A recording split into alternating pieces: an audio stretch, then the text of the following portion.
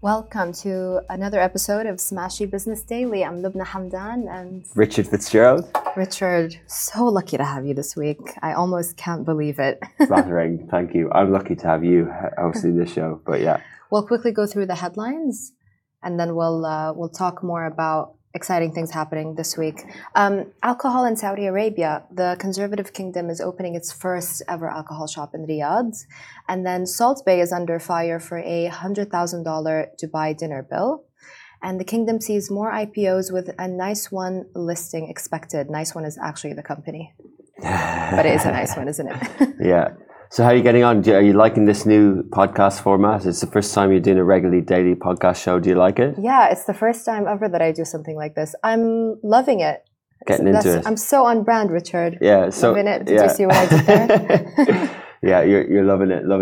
But we're another brand. Like, you know, and the thing, what we're trying to do with Smashy is tell the stories of the driven, the dreamers, the doers, like the young cohort in the region who want economic prosperity. And to, you know, some of the stories is news. It's regular news, which you're, you know, professionally trained at. You're really good at. And then there's that kind of master brand feeling that we're just trying to capture the young people doing great things in the region. Yeah, absolutely. Through business, sports, or other things as well. Absolutely. Thank you for your LinkedIn post yesterday, by the way. So Richard had mentioned that I was the youngest ever editor at Arabian Business, my previous job, at 25 years old. And it looked like I'm still 25 years old. Are you not?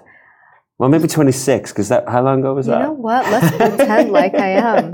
Yeah. I was having lunch the other day, and one of our colleagues was like, Lubna, if you don't mind me asking, how old are you? I was like, well, I'm turning 31 in February. I'm just gonna put it out there. I hope it was like there's a lot of young people in this office, isn't there? You know what? He looked at me and he was like, "Oh, what?" a guy asked that. He was like, "What?"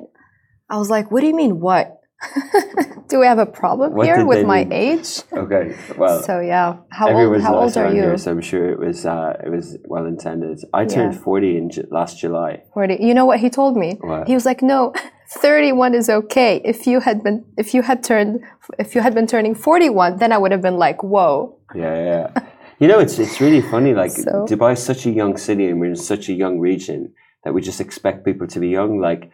It must be hard for people because I spent some time in the US recently, and I was just taken aback by the age of the people on the panels.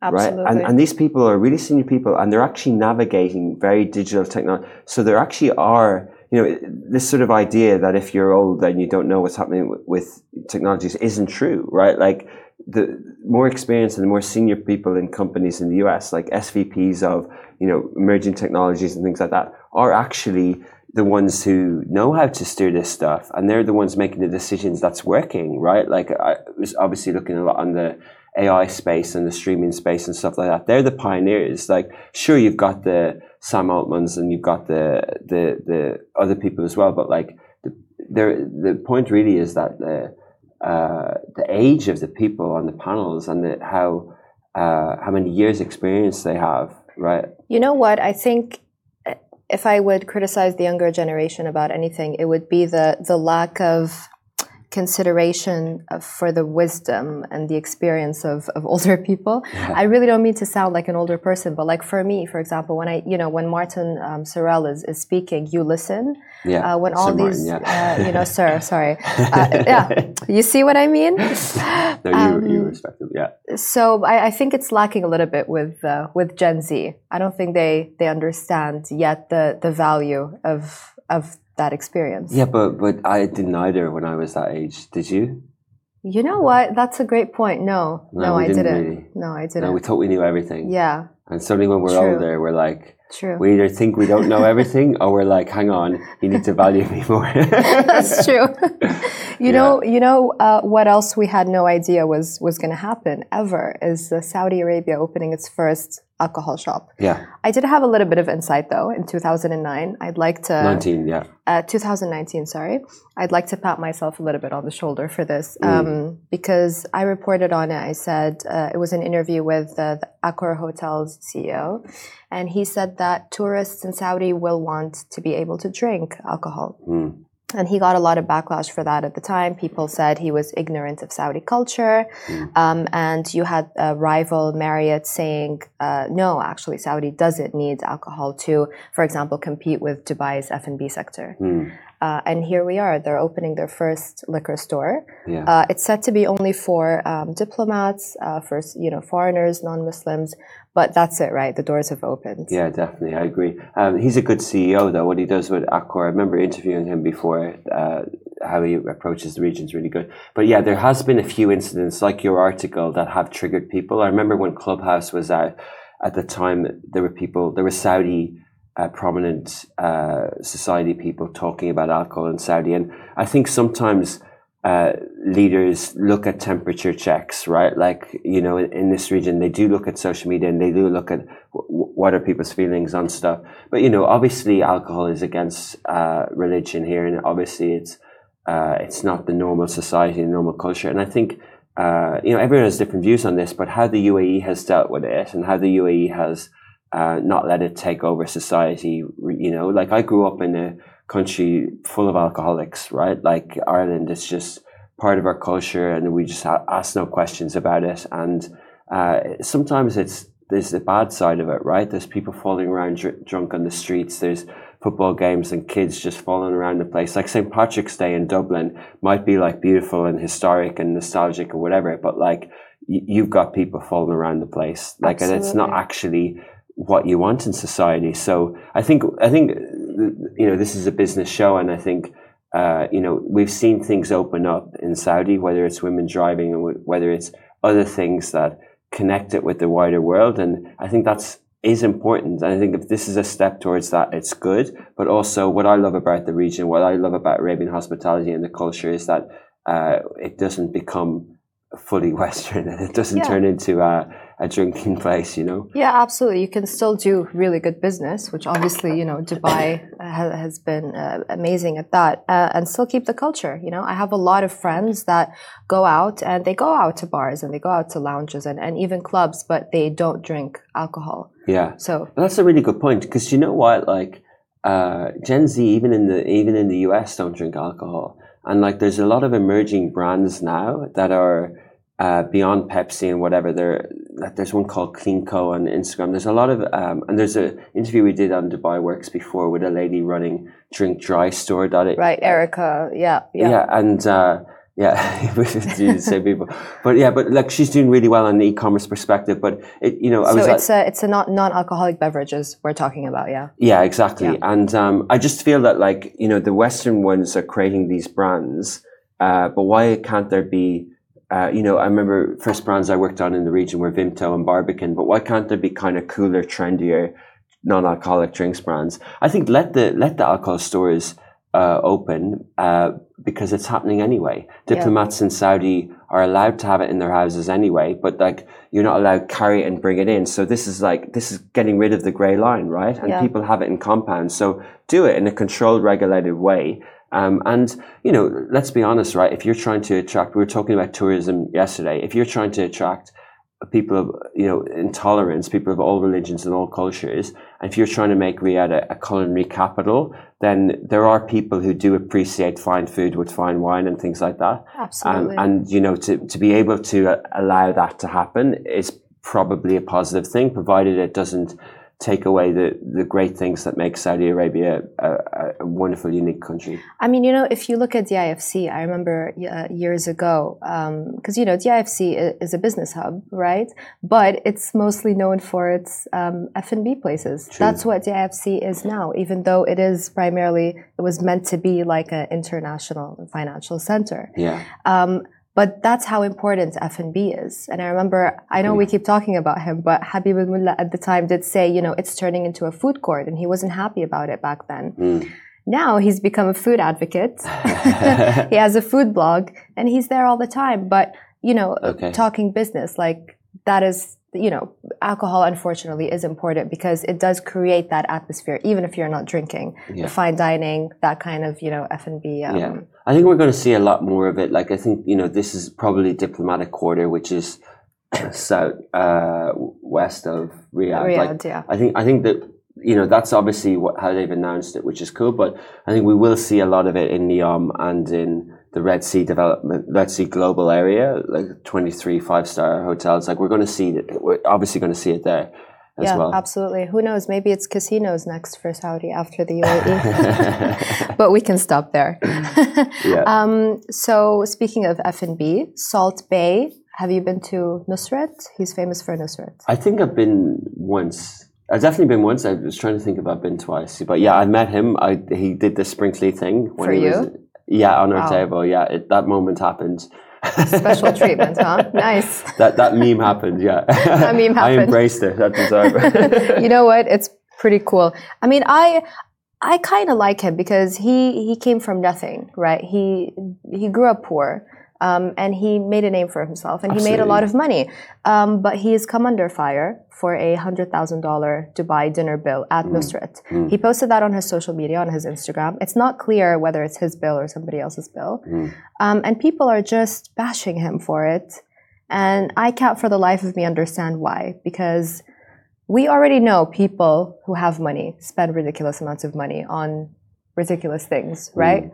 Are we really surprised, and should we be upset with Salt Bae? Yeah, I think you're right to mention his humble upbringing, because there's those beautiful photos of him as like a young chef in, sweating because he's working so hard in Turkey where he started, and I think that's such an inspiring story that you can grow as a chef and you can create a global brand worth, I think there's talk that the whole thing can be worth up to $1 billion, and he has had a lot of backlash. Around the World Cup, he was kind of cancelled and stuff like that. Right. But I think cancelled, I wouldn't say. He still has like 54 million followers. Well, yeah, but cancelled. That's what cancelling is. Like, it's a week. You don't actually get cancelled. It makes you more famous. Yeah, like remember the Logan Paul thing where he had the dead body in the desert? He got cancelled, and then a year later he's doubly famous. So maybe we need to be cancelled, Richard. Let's try and get cancelled on that. That's a joke. It is. But you're right. But I think some people have said that to me sometimes when we put these stories on Love in Dubai. Hey guys, like stop showing Dubai as this bling thing. Stop showing off the money thing. Like stop being so insensitive to the people struggling. And I think there are people out there who do get upset and triggered when they see this opulence and when they see this, like, who needs to pay $100,000 for a meal, right? We don't know the detail of it, but like it is opulent. But the point is, like, it's on social media. Like I heard all the Man City guys were after the Globe Soccer Wars last Friday. They were in Nobu and Atlantis, and then they've been training in Abu Dhabi. They went to Zuma in Abu Dhabi. I went onto those places, stories, Instagram place to see if there's any photos. There's nothing. So there are times when like this stuff is kind of buried, but as you said, it happens, right? And then when he puts it up and it's part of his brand because it's an expensive restaurant, he gets backlash. You know what? It's kind of like Dubai Bling, where everyone was making fun and saying, this, not even just making fun, but actually angry about all the opulence and luxury in the show. And I'm like, okay, I'm just happy to see my city on Netflix. I think let's look at the bigger picture here. We can make fun of the show as much as we want, but the matter of the fact is Dubai is now on Netflix. And it looks well. It looks amazing. It looks amazing. And Americans are watching it. Exactly. Like it's a moment. Like when I was growing up, we used to watch The Hills and all this, Ocean Beach or whatever they were called. Yeah, Laguna Beach. Yeah. Laguna Beach. And it was like, hang on, like this area in Orange County is obviously the coolest place in the world. It made me want to go there. Yeah. And now we've got, like 25 years later or so, we've got people sitting in those places going, hang on a second. Yeah. Like it's unbelievable marketing and it's real. Like it's not fake. Like Ocean Beach and Laguna Beach, that was nice then. And Dubai is nice now. Yeah. I mean, sure, not everyone lives that way in Dubai. Absolutely. But you do have the opportunity to have a really good job and live really well. Yeah, and you can see, like, this lifestyle is, you can see it. It's not like, and it's not actually, I remember when I came here first, I thought, like, it was going to be, some expat hubs around the world in the past was sort of them and us and country club and you can't get in. And Dubai is not like that. No. Pretty much like you can walk into the most beautiful hotels in your regular work clothes and not being not looked down on. People will be attentive to you and try and help you. That's a great point, and that's why I love the F&B scene here, because it is different in London. It's different in Moscow. I was in Moscow a couple of months back. It is different there. They do look at you from head to toe. Face control is a big thing in Moscow. Okay. So yeah, we're loving Dubai. But yeah, you know what?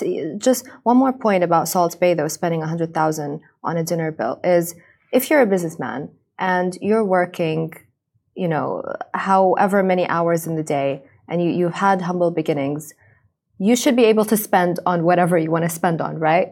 I'm not saying you shouldn't give to charities, you shouldn't do your part in this world, but spend, what else are you going to spend on, right? You need to spend on something that makes you happy. Anyways, moving on to our last story. The kingdom is seeing more IPOs. There's a listing with Nice One that's expected. It's an e-commerce cosmetics retailer. I needed to be told that. I didn't know. I'd never heard of it. It's okay. Neither did I. Which is quite cool in a way, right? It is, because I don't buy my cosmetics online. I have to buy them in store. In store. But we do know of well-known online stores, right, in the region, and we know of like Flowered, and we know of a few others that are eyeing up IPOs. Yeah. But this one came out of nowhere. And I think that's what's so exciting about the Saudi and the startups IPOs in the region. That's what America is like. Like you stick on CNBC and they're ringing the bell and you're like, okay, this one, Casper, or this. You're like, oh, that's a SaaS, a B2B software like Cloudflare we talked about. These companies just kind of crop up and like they get part of this new digital economy that we're part of, and they just grow. And like whoever built this company, and I'm sure on Smashy Business we'll delve into more of the backstory now as well. But like as we were, it's amazing that they're listing, and hopefully though that when these new unicorns, the tech ones, when they go public, hopefully they'll have the solid businesses that sort of warrant that sort of public scrutiny and trajectory. Yeah, absolutely. I'm really happy to see, homegrown concepts, list and succeed. And it's amazing. And speaking of local successes, we're going to have the founder of Fast Films. It's a production company. His name is Ihsan Salhiya. He's going to be talking why it's important to hire local.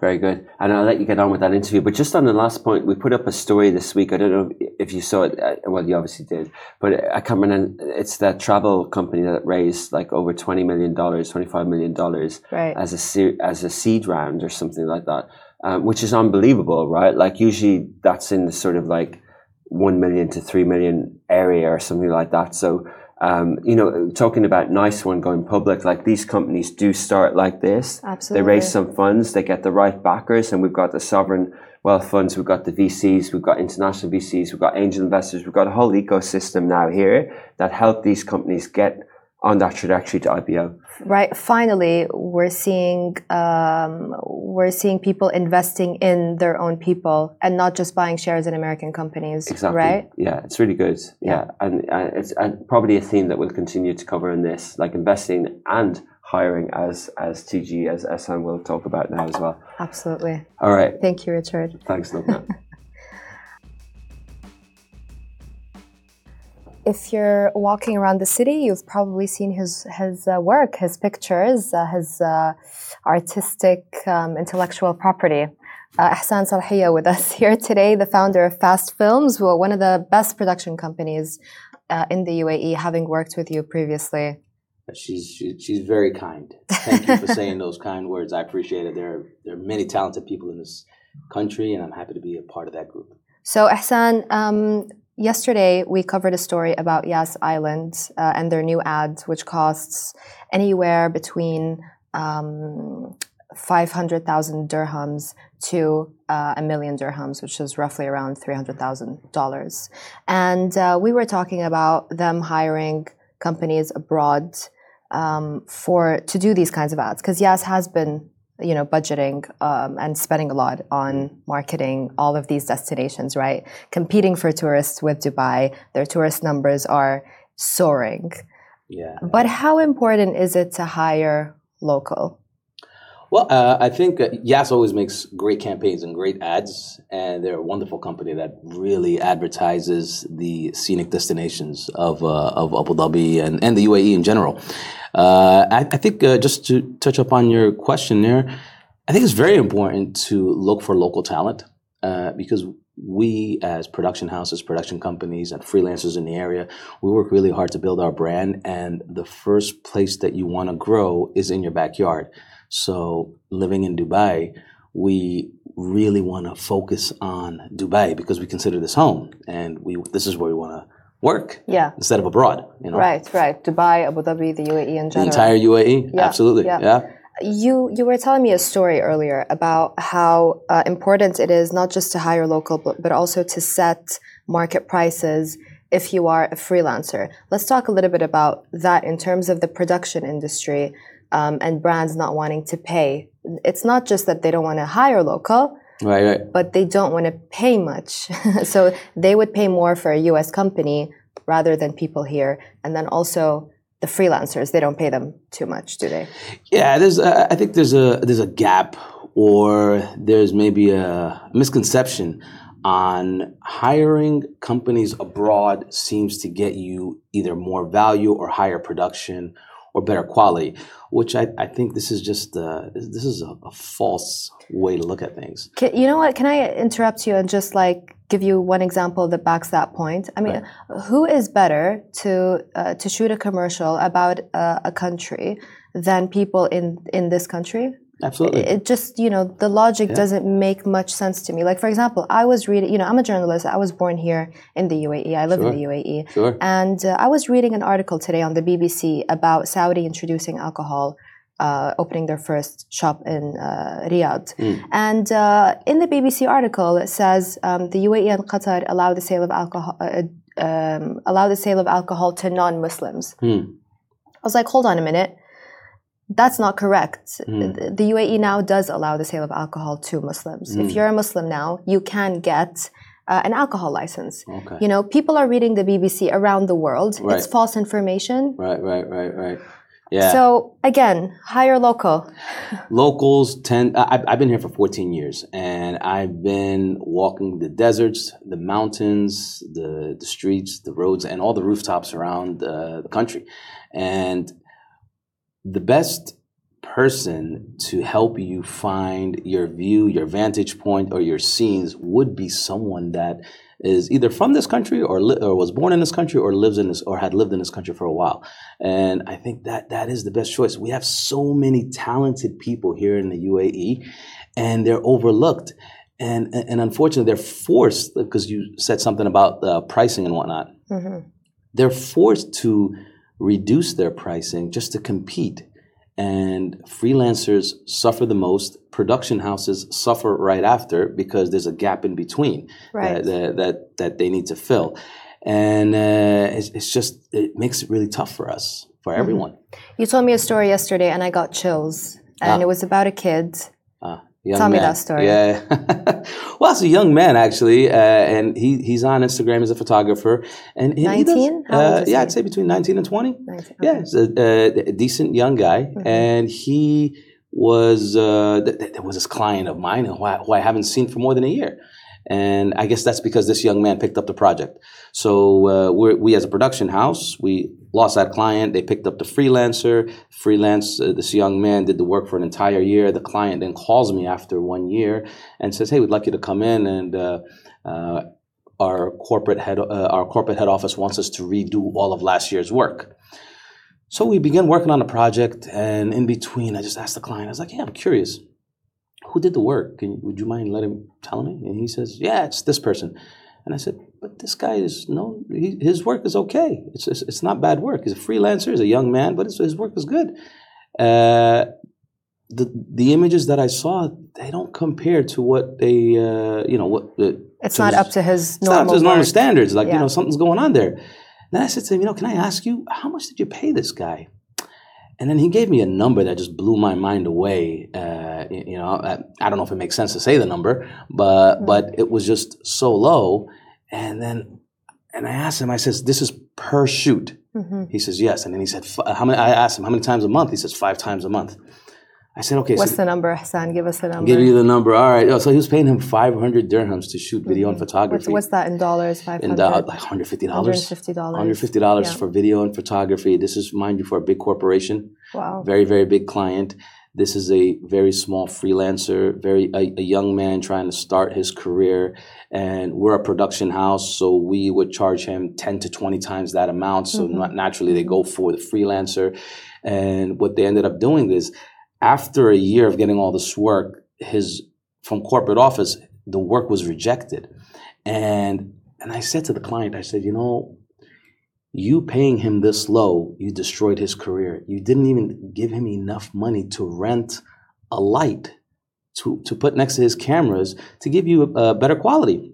And that's why the work was not on par with his usual standards. Yes, exactly. Had he been paid at least fair market value or close to it, then he would have been able to probably produce better quality. And now you'll never hire him again. If anyone finds out that he did the work, they'll never hire him again. And now you're going to pay for one shoot 10 times the amount that you paid, for just all year. Whatever you paid him all year, you're going to pay for one shoot. You know what? These corporates do have a responsibility. Sure. And I think they should be held accountable for this, because this is a kid, trying to, mind you, these corporates are paying tons of money for these influencers who, let's be honest here, most of them have no talent, okay? It doesn't take much to take a picture and post online. Yes, you do have to be, sustainable. Yes, content, don't get me wrong, I'm not talking down to, production people. This is one thing, and that's another thing, I think. But, to be an influencer with a talent and become famous, off of that talent or whatever it is one thing, but then just posting pictures of yourself, it's just a vanity thing, right? And these corporations you're adding zero value to people, mind you. I don't know why these people follow them. And these corporates are paying them tons of money. This is a kid who went to college or maybe taught himself, how to take amazing videos and pictures, is really passionate about this. And here are the corporates not wanting to pay, they could have doubled that amount easily, and it would have made the world of a difference to this guy. It would have made a big difference. We need to think about how this is affecting future generations. A lot of the kids now, by kids I mean 20-year-olds, whatever. Young people. Young people. I'm talking as if I'm 50 years old. But anyways, sorry, Hassan. I'm 45 for anyone that's curious. I'll be 45 next month. No, but we really need to be thinking about how this is affecting the younger generations. Do we want them to say, forget it, I don't want to study for X amount of years to become a doctor or a surgeon or an engineer. And we do have shortages in those industries. We don't want them to say, screw that, I'll just become an influencer. Yeah. Well, in all fairness, just to touch up on three separate points here, you have the big corporations that are seeking out, whether it be Instagram photographers, social media influencers to do their content. I do understand that they have budgets. Now, whether they're a billion-dollar corporation or a Fortune 500 company or whatever in between, yes, we know they have the money and they do have budgets. I think the reason that the budgets are skewed or they're not allocated properly towards content is because of either misinformation or misunderstanding towards how production works and how to produce the right content and what this content will be used for. So, in the past, production houses used to live off of TV commercial ads. And that's local commercial production houses would focus on TV ads. Since that shifted to digital marketing, so a lot of the companies would now say, well, it's only going on social media. But what they don't know is, yes, it's only going on social media, but you have a commercial ad that has 50 talents in the background, a set up, multiple locations. There's so many things involved to produce a great ad. And I'm glad you mentioned Yas Island, because they're a great example for producing great work. Yeah. They really show the locations. They believe in the content that's coming out. And I think that's why they put the budget behind it, because there's a clear understanding of what proper production should be about. Absolutely. Do you have any advice for freelancers? Because we were also talking about the Russians that have come in. Yeah. We know Russians are really good at production. Yeah. Right? But tell me a little bit more about that. Well, look, one important thing for all freelancers out there, that are trying to make a name for themselves. And you know, what's crazy is you have a lot of freelancers that have been in the business for 20 years. So they're veterans. They really can, we all can learn from them. But when you move to another country or you go to another area, you need to rebuild your reputation, your name, get people to know you, or for whatever reason, you need to start over or just get people to know you. Just check the market. Try to get yourself familiarized with what the market rates are. Because when you have companies that are normally paying 50 to 100,000 for a certain type of production, all of a sudden they find a young man who roommates with 3 other young men, and one shoots, one edits, and one holds the lights. And now they take that 50 to 100,000 dirham budget to 5,000 because they can feed themselves with 5,000 and they can live in the same room with 5,000 and they can do everything. That kind of affects the market in 2 ways. It affects the production houses that have been well established and built the name and they have expenses to run. And it affects the freelancer himself, him or herself, because from there, it's really hard to grow from that 5,000. Yes, these companies will hire you, but they're very comfortable paying you that 5,000. In fact, they will negotiate that 5,000 and choke you some more. Yep. So it's good to get an understanding of, hey, what's market value for this type of work in this country that I'm working in? What if you're a freelancer and you're charging different companies different prices? Is it right to charge a bigger corporation more money as a freelancer than you would a startup? I don't think that's the way it should be scaled. I think in all fairness to big corporations and small companies, startups, and everyone else in between, if I have Joe Schmo's bread company on the corner and I have massive car dealership on the left or a massive corporation on the left here, I should look at my work and what I'm going to produce and the size of my crew, the type of equipment and the type of content I'm going to produce, and I should scale it that way. Keep my margins fair, whether everyone has a different margin value based on their experience, whether that be 15, 20, 30, 40% on up. It scales differently based on the work and also based on the experience. So that should be the way. It shouldn't be where I'm going to charge the guy that sells bread this much money, but I'm going to charge the company that's owns tons of buildings this much money because they have a bigger name. I think this is a very wrong way of doing it. And it's not fair. Honestly, it's not fair to the big companies because they work hard to get to where they are. I mean, who cares? They're big, right? I'm rooting for the small guys here, Hassan. Usually we want to root for the small guys, but if we want to have a fair market across the board, and have the big companies say, well, you guys will charge us more because we're a big name, then if we want them to stop saying that, then we should have a fair scale across the board. You know? But doesn't it make sense because they do have bigger budgets, right? They do, which means they could do bigger content. The bread guy, for example, that just bakes bread on a corner, he has content that scales up to his business. Right. Okay. So, I'm just playing devil's advocate. I like that you play it. No, it makes sense. It absolutely makes sense. So the guy that bakes bread, he wants to get the word out. Now, more than likely because he's centralized in he's in a neighborhood. So his type of strategy and marketing should be within a certain radius, walking distance, maybe driving distance for the next neighborhood over. Yeah. But this company in this big circle is either looking to market globally or just domestically throughout the entire country. So their type of production should be a step higher because they're targeting, and that would cost more because of what they're looking to do. And I think that's the fair way to scale it. Small marketing, big marketing. Yeah.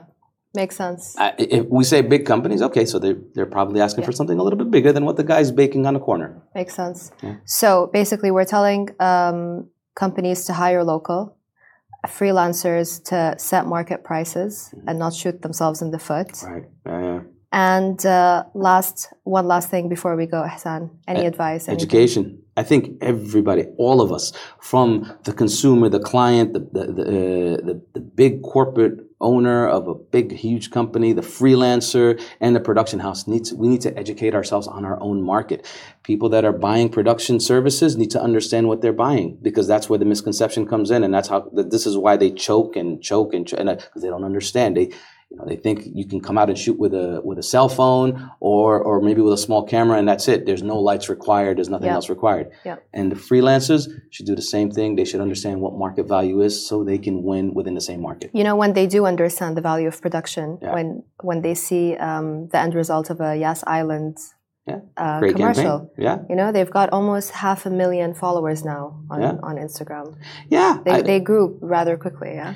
They grow quickly. It's the campaign creates awareness, and it's shared everywhere because it brings smiles to Everyone people's is face. talking about it. Right. Yeah. Exactly. And that's what you want to do, right? You want to create the hype, the buzz, and everything else in between. I love a good ad. Yeah. Love a good ad. Yeah. It's especially so when it entertaining. hits right and it resonates. Yeah, and when it comes from home.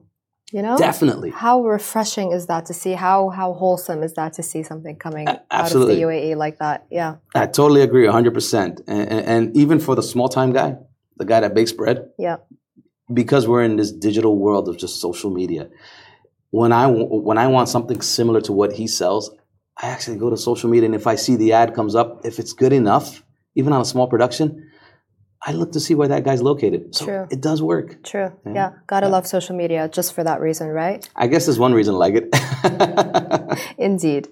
Thanks a lot, Ihsan Salhiya. Thank you for having me. Everyone calls me TG, by the way, but you can call me that. TG. Yeah, that's how you're known on Instagram and across. It's a nickname, long story. We'll tell on a different time, a different day. Awesome, a different day, yeah. Yes. Well, we'll have you again with us, I'm sure, in the studio, Ihsan. I look forward to it. Thank you so much for your time. Thank you for having me. Guys, do listen to us on wherever you get your podcasts, Apple, Anghami, Spotify.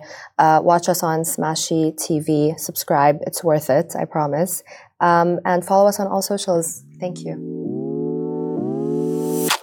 This is a Smashy Business production, part of Augustus Media Podcast Network. Tune in for free on all socials or subscribe on Smashy TV to get access to all shows and audio podcasts.